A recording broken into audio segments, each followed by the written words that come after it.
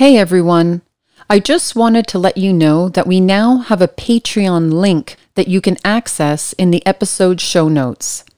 You can contribute as little as $1 a month or send a one-time payment through our PayPal account, also in our show notes, or at mourningthemurdered@gmail.com.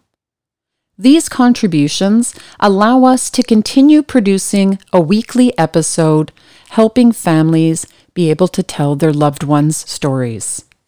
I want to thank you all so much for your support, and don't forget to join our Facebook group. Albert Garland was murdered on August 22nd, 1983, and this is his son's story. Hello. Hi, Gordon. It's Kelly calling from Mourning the Murdered podcast. Hi, Kelly. Good morning. Mourning the Murdered is a podcast I created because in 1999, a friend of mine was murdered. My name is Kelly, and I am your host. I saw the effects that murder have on family members, and I wanted to give a voice to the loved ones of murdered victims. Every week, I interview the family member of a murder victim. So please be sure to tune in every Thursday to hear their stories on Mourning the Murdered podcast. New York City is situated in one of the world's largest natural harbors and is in the northeastern part of the United States. One of the 5 boroughs here is Manhattan, and the skyline universally is recognized with its varying styles of architecture, from distinct timepieces to the modern styles of today.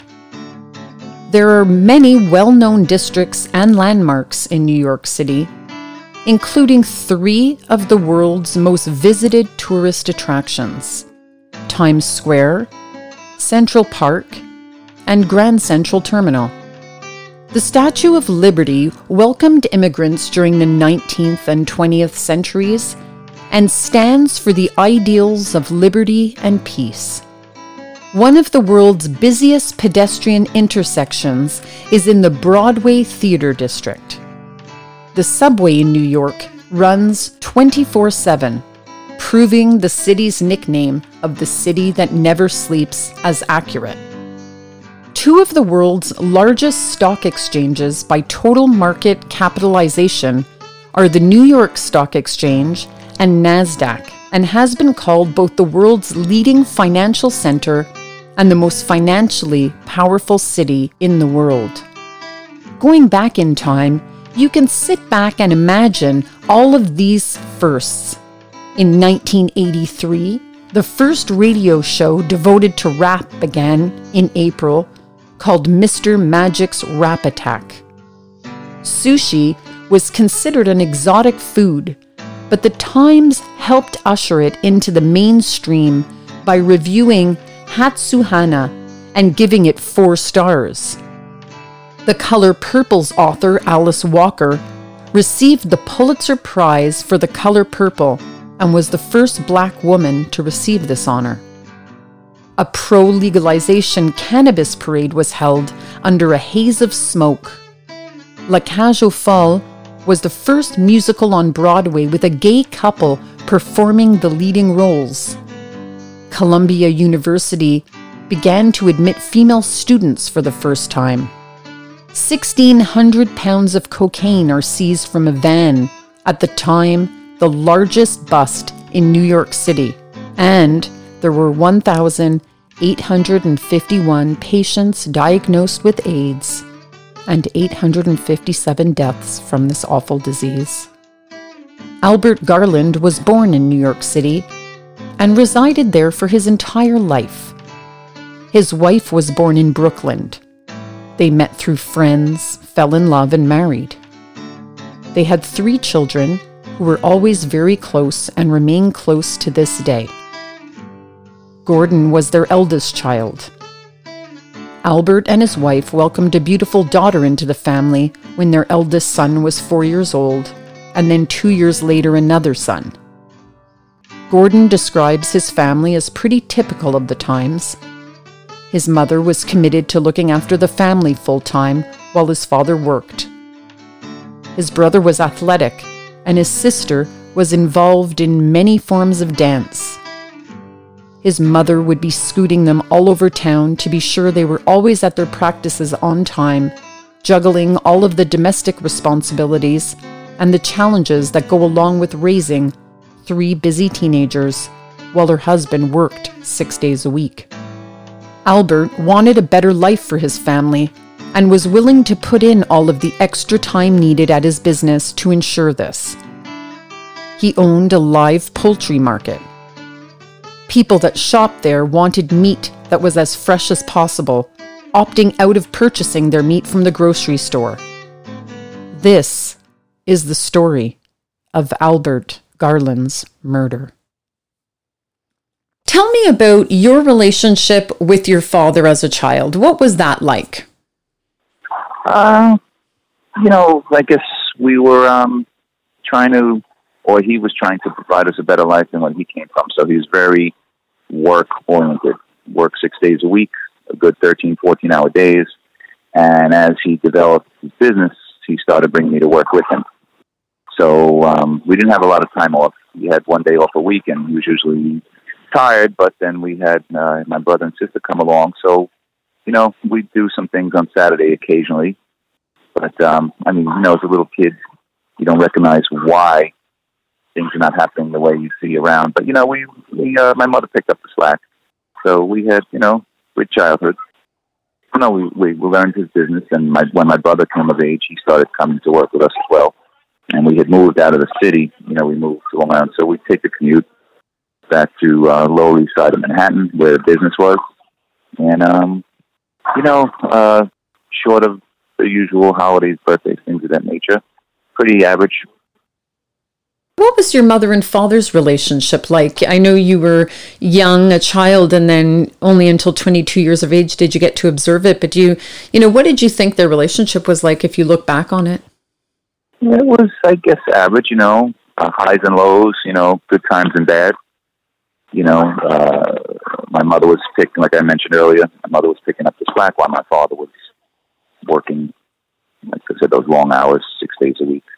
So she, did the school thing and the homework thing and some sporting events. My brother was a really strong athlete, so she did the running around for. My sister did, the jazz dance and ballet and all that kind of stuff. And, my mother ran us around. So now, tell me about the day that you found out that your father was murdered. Okay, well, it was on a Monday, and I had the day off. I wasn't working with him. I also had another job I was going into. So anyway, I had the day off. My brother happened to have a day out of school. Oh, you know what? He was out of school because it was summertime. Like I mentioned earlier, he was a great athlete, so we went to the park. We played some tennis. They had a really beautiful day. I actually decided I was going to take a nap, and I was awoken from that nap by a phone call, and it was a gentleman who owned a business next door to my father. It was an auto body shop, and he had been there for years, and I sort of knew him. It seemed very strange coming out of dead sleep that guy was calling my house, because in all my 20-some-odd years, aside from talking on the street, maybe having a bite to eat, we never really had that kind of relationship. And I had a gut feeling that something was very wrong. And he went on to say he wanted to speak to my mom. I happened to be at her house at the time. And I said, well, what's going on? And he insisted that I put my mother on the phone. I said, look, his name is Tony. I said, Tony, tell me what's going on, and I'll get my mother involved. He's like, well, there's been an accident. And his shop is directly across the street from my father's. So he was looking at, the police and the ambulances and all that stuff. So my mother and I, we drove into the neighborhood as fast as we can, and I sort of knew at that point. I braced my mother because I knew from my association in the fire department that when you come upon scenes, they have the crime tape and the the crime scene unit and detectives and stuff. I knew it was bad, probably as bad as it can be. So I let her know that she could stay in the car if she wants. I'm going to walk in. She insisted on coming. So we walk our way through the crowd, get to the front, explain to the police who we are, and they wanted to walk us away to the precinct for an interview, which is a half a block away. literally half a block away from the business. I wanted to see my father, and I insisted, and they let me come in to view him and identify him. And then we went over to the detective unit. They walk us. They let me in and saw what I saw. I came out. My mother was quite upset, and so the detectives walk us down the street to the precinct, 7th precinct, where they work, and asked us the usual questions about who would he know, who would want to do this, hurt him, threaten him, anything.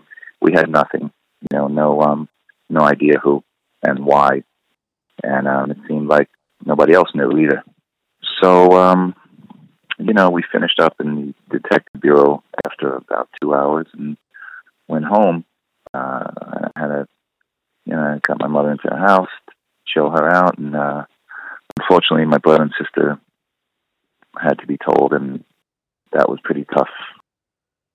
When you actually got there and went in to identify your father's body, how did you feel? What was the reaction you had at that moment?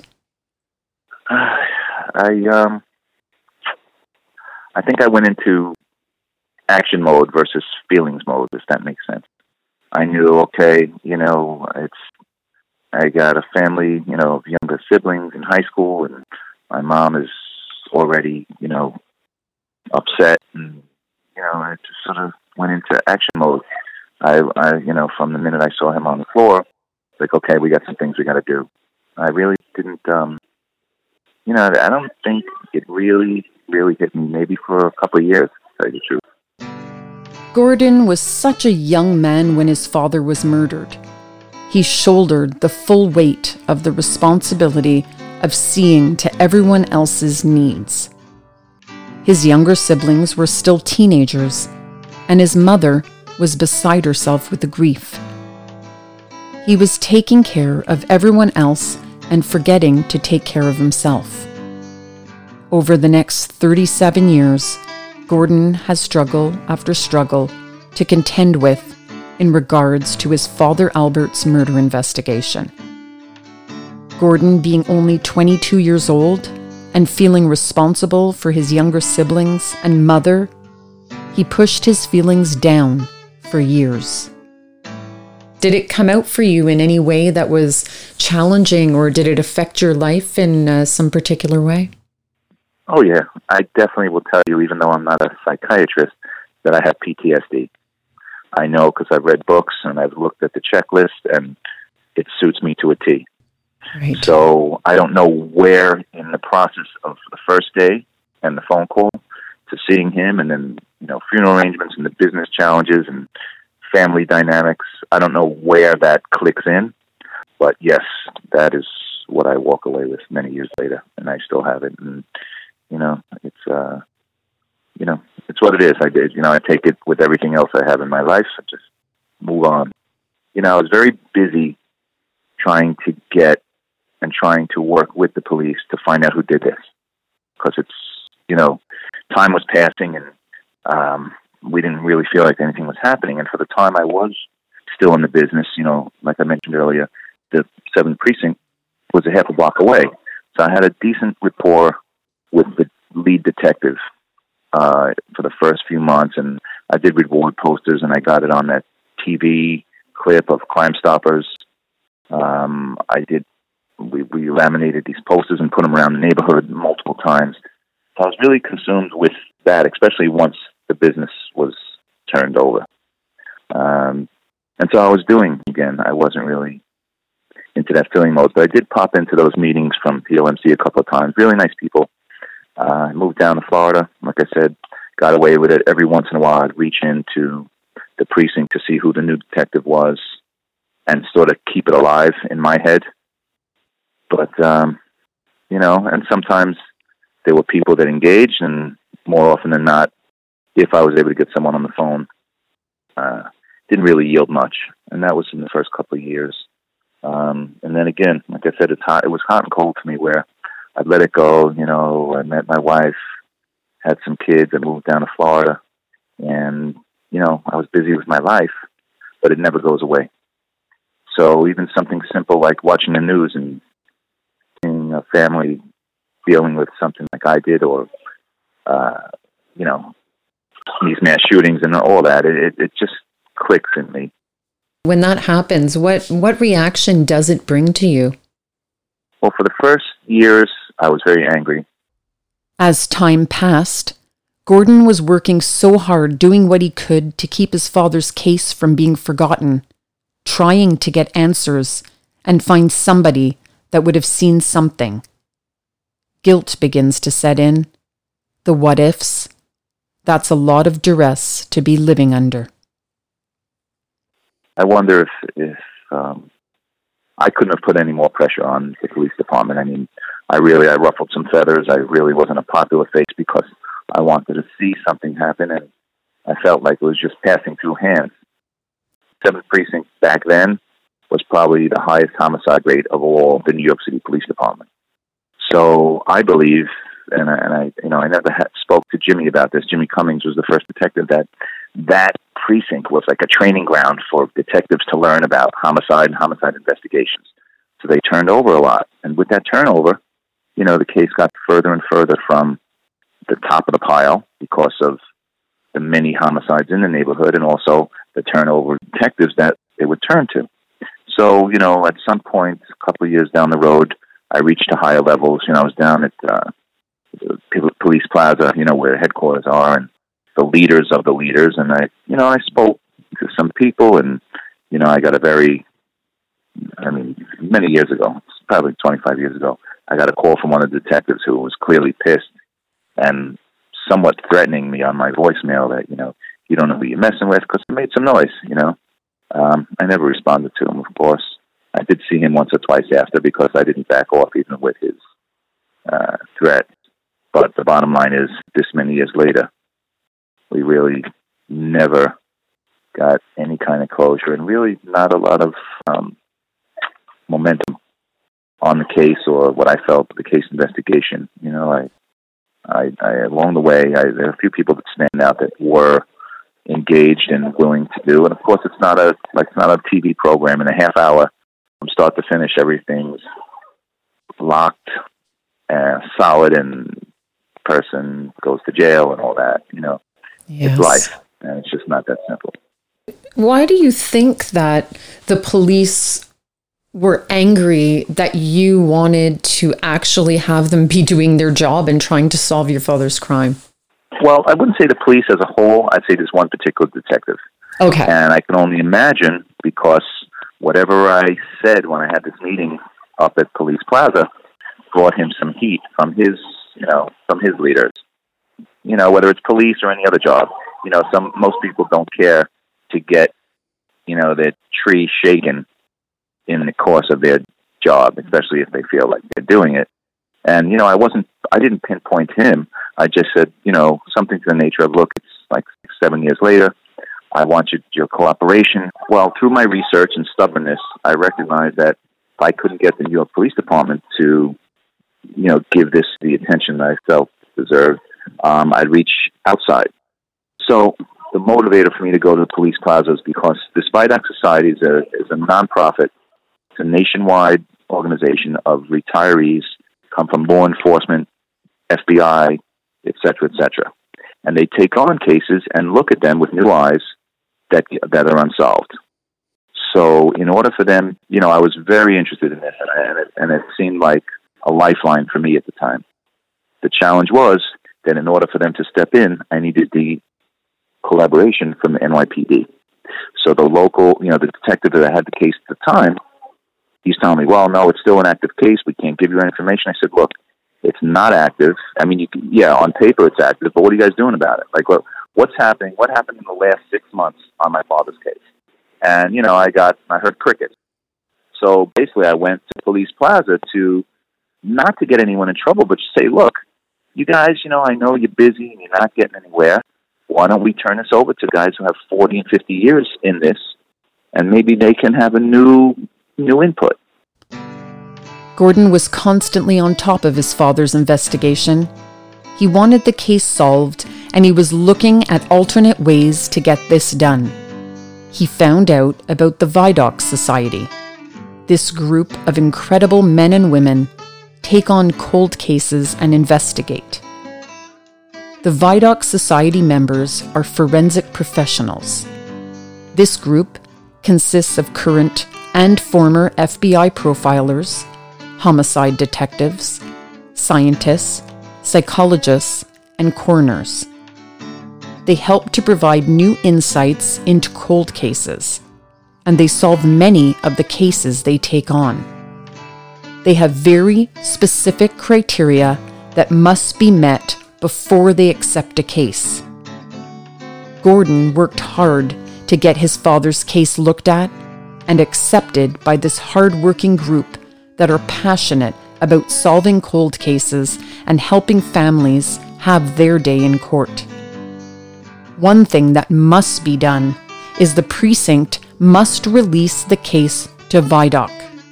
The 7th precinct would do no such thing. This case is not being actively pursued. It is now 37 years old. Gordon and his family have had nothing but roadblocks throughout their quest for justice. I was told at Police Plaza that, when a case is open, we don't share our cases with any other entity. And I was like, well, that's unfortunate, because that leaves me in a hole. You're not willing to work with this organization who's willing to look at it, which was not easy. I had quite a few back and forth communications and asks to make that happen. And once they were willing, now I can't get the files, and they were not willing to share the case. So I was quite disappointed. I didn't make a stick, but I was like, well, then you need to do something at a local level and show me that the case is still not just open, but be, active. And so I guess that trickled down to leadership in the police department, and one detective got his tail stepped on. I find that so disappointing when we hear these stories where the police, who are supposed to be there to help, and they're the only ones that can work on crimes, but if they don't have the time and you come along and give them another option, they say no to it. It's like they're territorial, and it's an not alpha male attitude. It is, and it's wrong, because yes, I agree with you, because here you are, the son of someone who was murdered, and you want someone working on this. And I've heard this before, where they say the case is still open, so we can't give you the file, but everyone knows darn well, like you said, 6 months, but it could be 5 years that it hasn't been touched, and nobody. I really don't like that. It really needs to be changed. It's very disappointing, I find, when I hear this. It really makes me angry, actually. Yeah. It really does. I'm mellow now, because I'm home in front of my daughter, and I don't know you so well, but I have some real disappointment and anger and frustration with that. Gordon still deals with the ridiculous bureaucracy that goes on interdepartmentally and from precinct to precinct.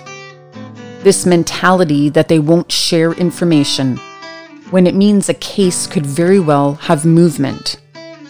Why not take all of the help you can get instead of being a hoarder of files that aren't being investigated? Why not allow families to seek justice from where they have opportunity? This went on for years.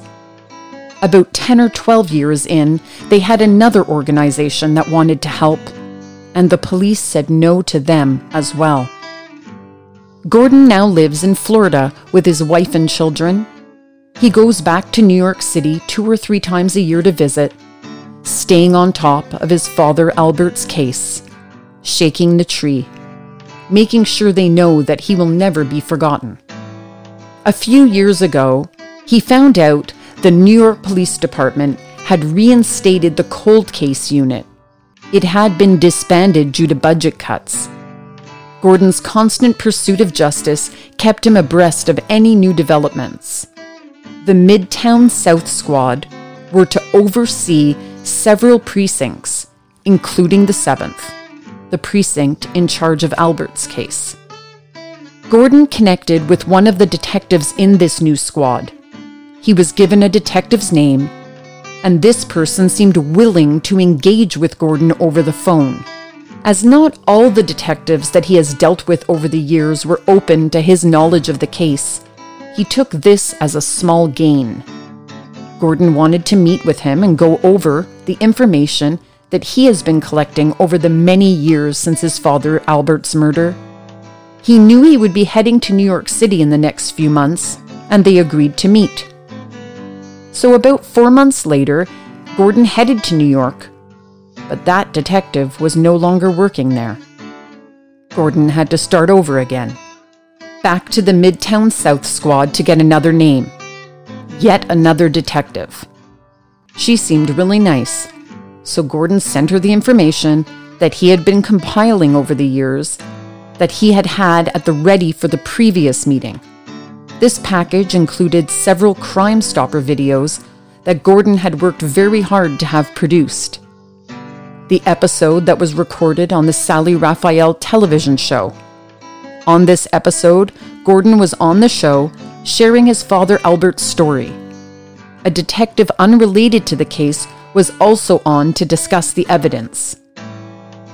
In the package, he also included the many copies of the laminated flyers that he had had made and distributed over the years, the information on the reward money, and all other pertinent details. The detective said she would call back in a few weeks. Finally, when Gordon called this detective back, he found out she too had been transferred. Back to calling Midtown South Squad yet again, just to get another name. It took a month to get in touch with this next detective. This guy had the comprehensive package. He was told there had to be a meeting with the district attorney. Gordon had a good rapport with the DA. He felt the DA understood his plight and was readily available, but also understood the DA could only do so much from where he sat. So, he gave the current detective the DA's number, and they were supposed to meet. He tried calling back several times. He got no response. The detective was not answering. This saga is only one short chapter in this poor son's 37-year struggle to find out who killed his father. So frustrating. These detectives and precincts and squads have been predominantly nothing but unreasonable and disappointing. So my younger brother lives outside of Manhattan. Well, he lives in Manhattan, but he's got like a second. He and his girlfriend have a place they live out by the beach in Long Island, and he's a surfer. So he's out surfing about 2 years ago, maybe a year ago or so. And I don't know if you know much about surfing, but surfers, they have their territory, because when you go and catch a wave, you don't want to crash into each other. So anyway, they're out there waiting for the waves, and he and just a stranger to him strike up a conversation. It turns out they live in the same building, blah, blah, blah. He and the girlfriends and, the four of them have dinner. And, he just happened to mention that he's in the New York City Police Department. So, needless to say, they have this conversation. Not only is this guy a detective in New York City, he's also on the cold case squad. He's out there surfing, and another surfer that he happens to be. Oh, my goodness. Detective's name is Gary. So my brother, not in the course of their dinner, but afterwards, I guess they had the boys talk, or maybe where the girls run around. He said, by the way, my brother, hey, would you mind talking to my brother? And he was like, well, about what? Well, our father was killed many years ago. I mean, this detective might have been in diapers, literally.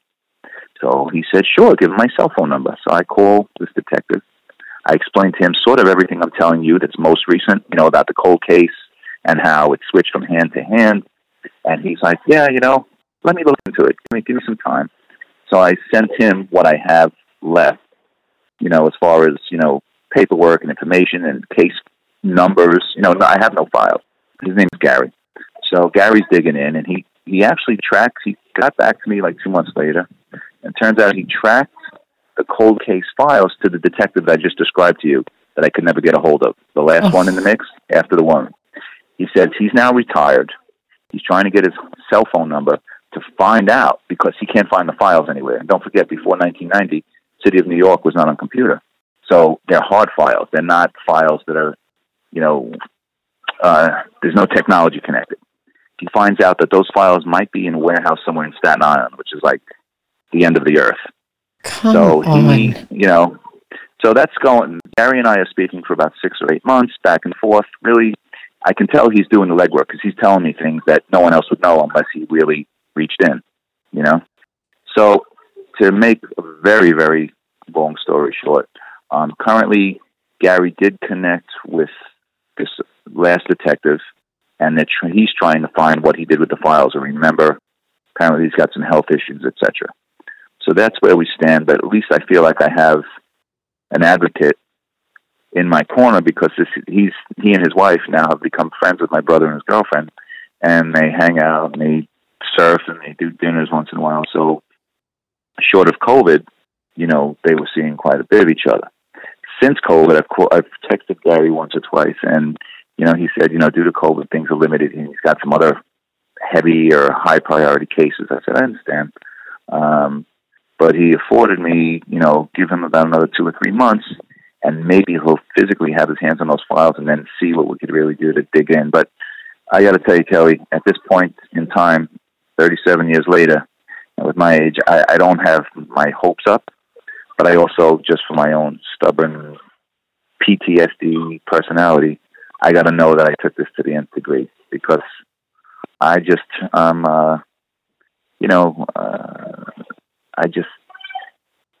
can't let it be. I can't let it lie.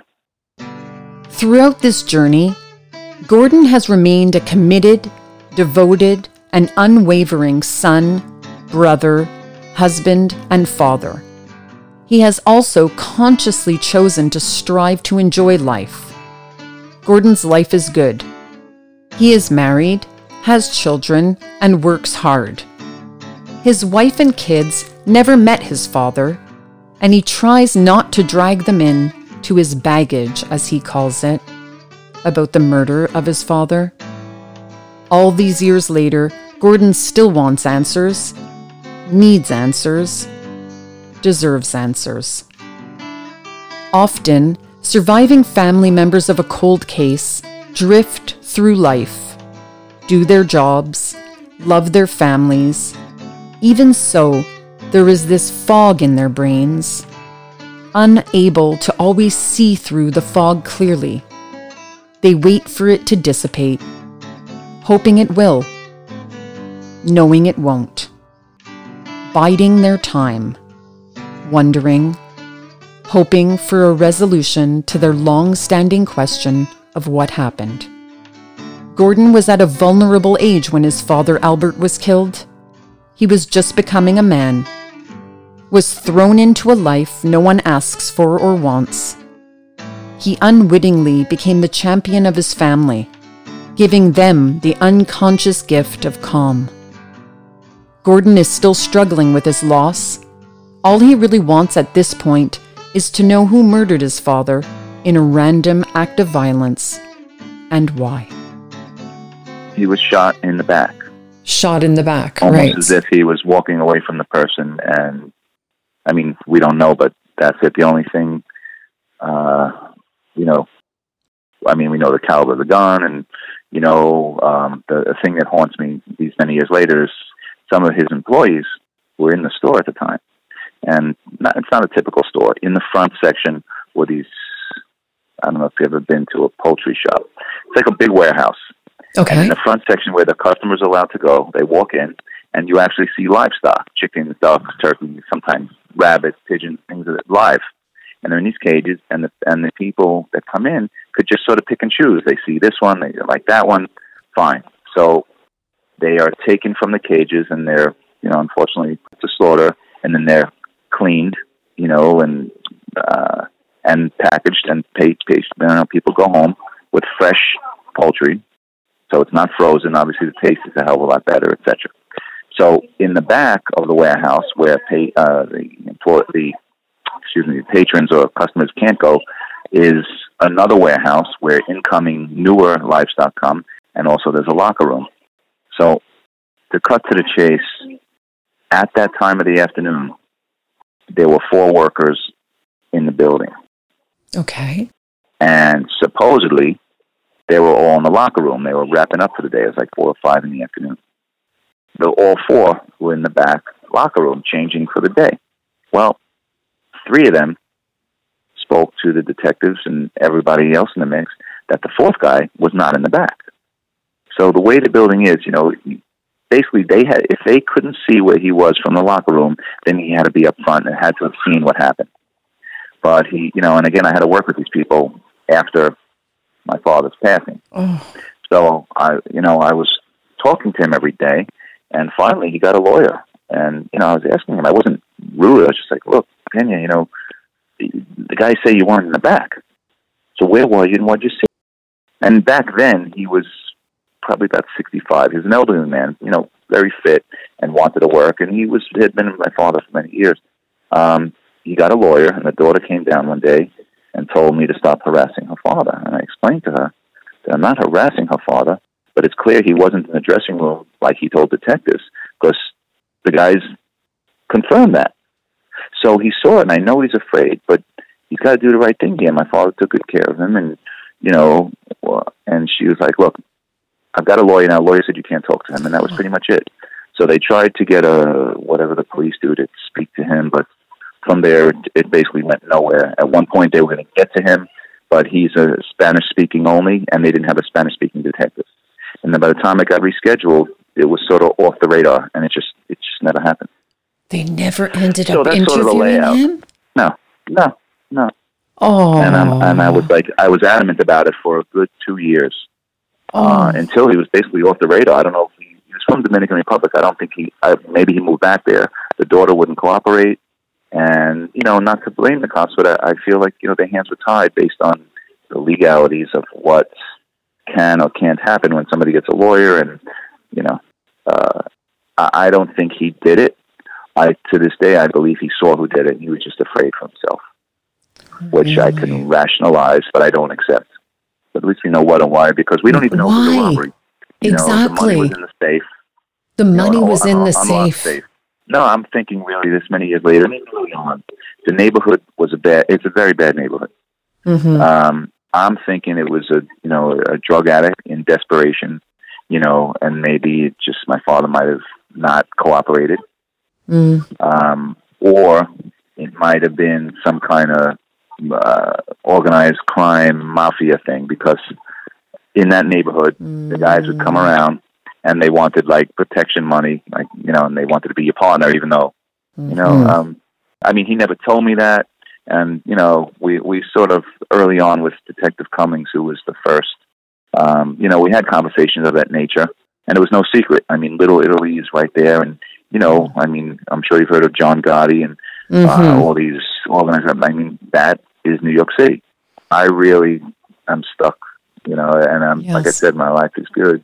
I have a lot of things to be thankful for, and it's just holds me back from having that peace of mind or reaching nirvana, whatever you want to call it. Yes, no. And I can't let it go, because I will tell you, sure as sitting here on this phone again talking to you, I believe that at this point, whoever did it is probably meeting or has met their maker. Right. Because this is a lot of time. 37 years. Mm-hmm. So I'm not looking for miracles, but I'm also not throwing in a towel, if that makes any sense to you. It's perfect, it's like, I don't have high expectations, but at least I got to know that I've reached to the nth degree to do whatever I can. And maybe it's for me or maybe it's my father. I don't know, but I feel strongly about it either way. Gordon watches crime shows when he can't sleep. The shows walk him through his imaginary wish. Solved, stamped across his father's file. These shows fill a void somehow, seeing families get justice. After one particular show he watches, there is a gathering, a sort of memorial when the case is solved. Balloons are released. The victims' family members are interviewed. It is very real for Gordon, and it is his dream that he is the one finally standing there one day, releasing balloons with his family, paying tribute to their father, perhaps allowing his brain a small reprieve from the torment he has been living with for 37 years. Gordon tried counseling back at the beginning of this nightmare. It wasn't the best fit for him. His time was limited, and he felt after 3 or 4 sessions things weren't progressing in the way he had hoped. So he stopped going Instead, he threw himself into his work and his continued commitment to finding out who killed Albert, to assure the file isn't sitting at the bottom of a pile, that Albert Garland's name is still being spoken and the case being worked on in the 7th Precinct. His diligence is commendable, never giving up, never backing down, always respectfully following the chain of command. Gordon is a man of action. He also helps others. He has been involved with the parents of murdered children for decades. He finds comfort in helping others in this organization, consoling, comforting, guiding them. The wretched position he is in, being the loved one of a murder victim, a longtime sufferer, unfortunately gives him the understanding and compassion to give support.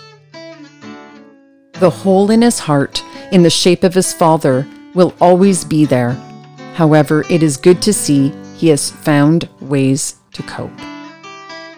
I will tell you that I do attend the POMC meetings here in Florida. There's a local chapter that meets, and I'm like the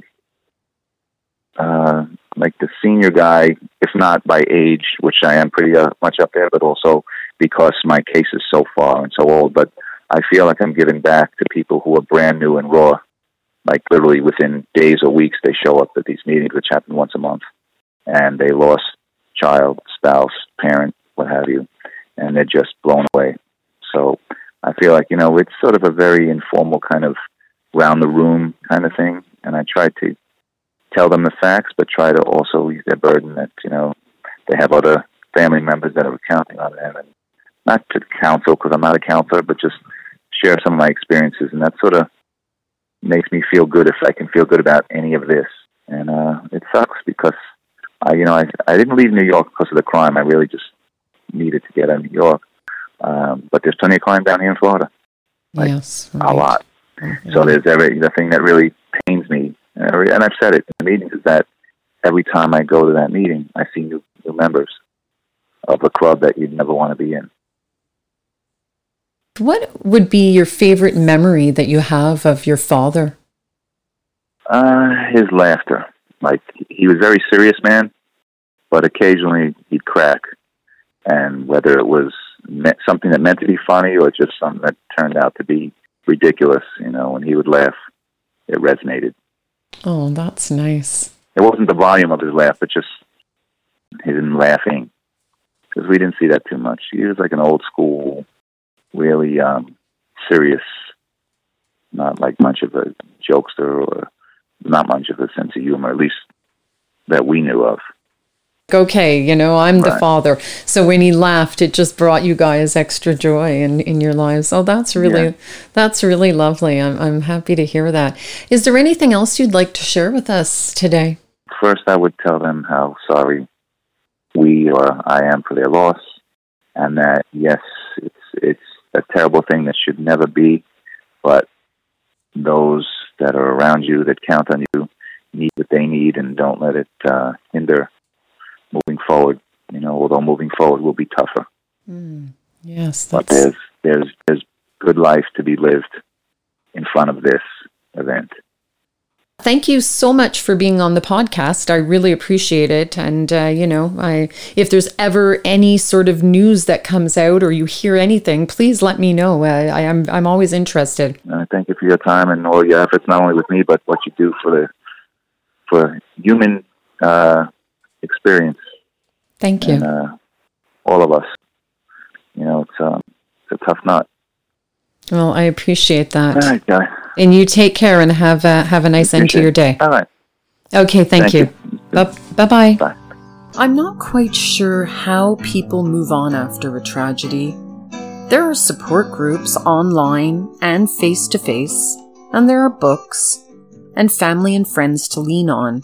But in reality, when someone loses a loved one to murder, they lose a piece of themselves that can never be returned.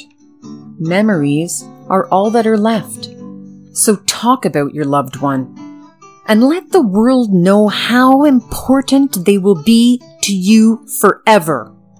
These memories become valuable treasures. No one will ever understand your pain, but surround yourself with those that can understand how important it is for you to share your story. I will now light a candle for the victim and their loved ones, ensuring their memory lives on and burns brightly. You are remembered. I want to take a moment and extend my most sincere and humble gratitude to each and every one of you. Thank you. Thank you for listening. If you have any questions, or if you would like your voice to be heard on Mourning the Murdered and tell the story of your loved one, email me at mourningtheMurdered@gmail.com. That's mourningtheMurdered@gmail.com. Thank you to Dennis for editing this podcast. You are absolutely indispensable. Thank you so much. A huge shout out to Patrick for creating the original music that you hear. And the artwork for this podcast was created by Talia with support from Matt and Mick. Thanks so much, guys.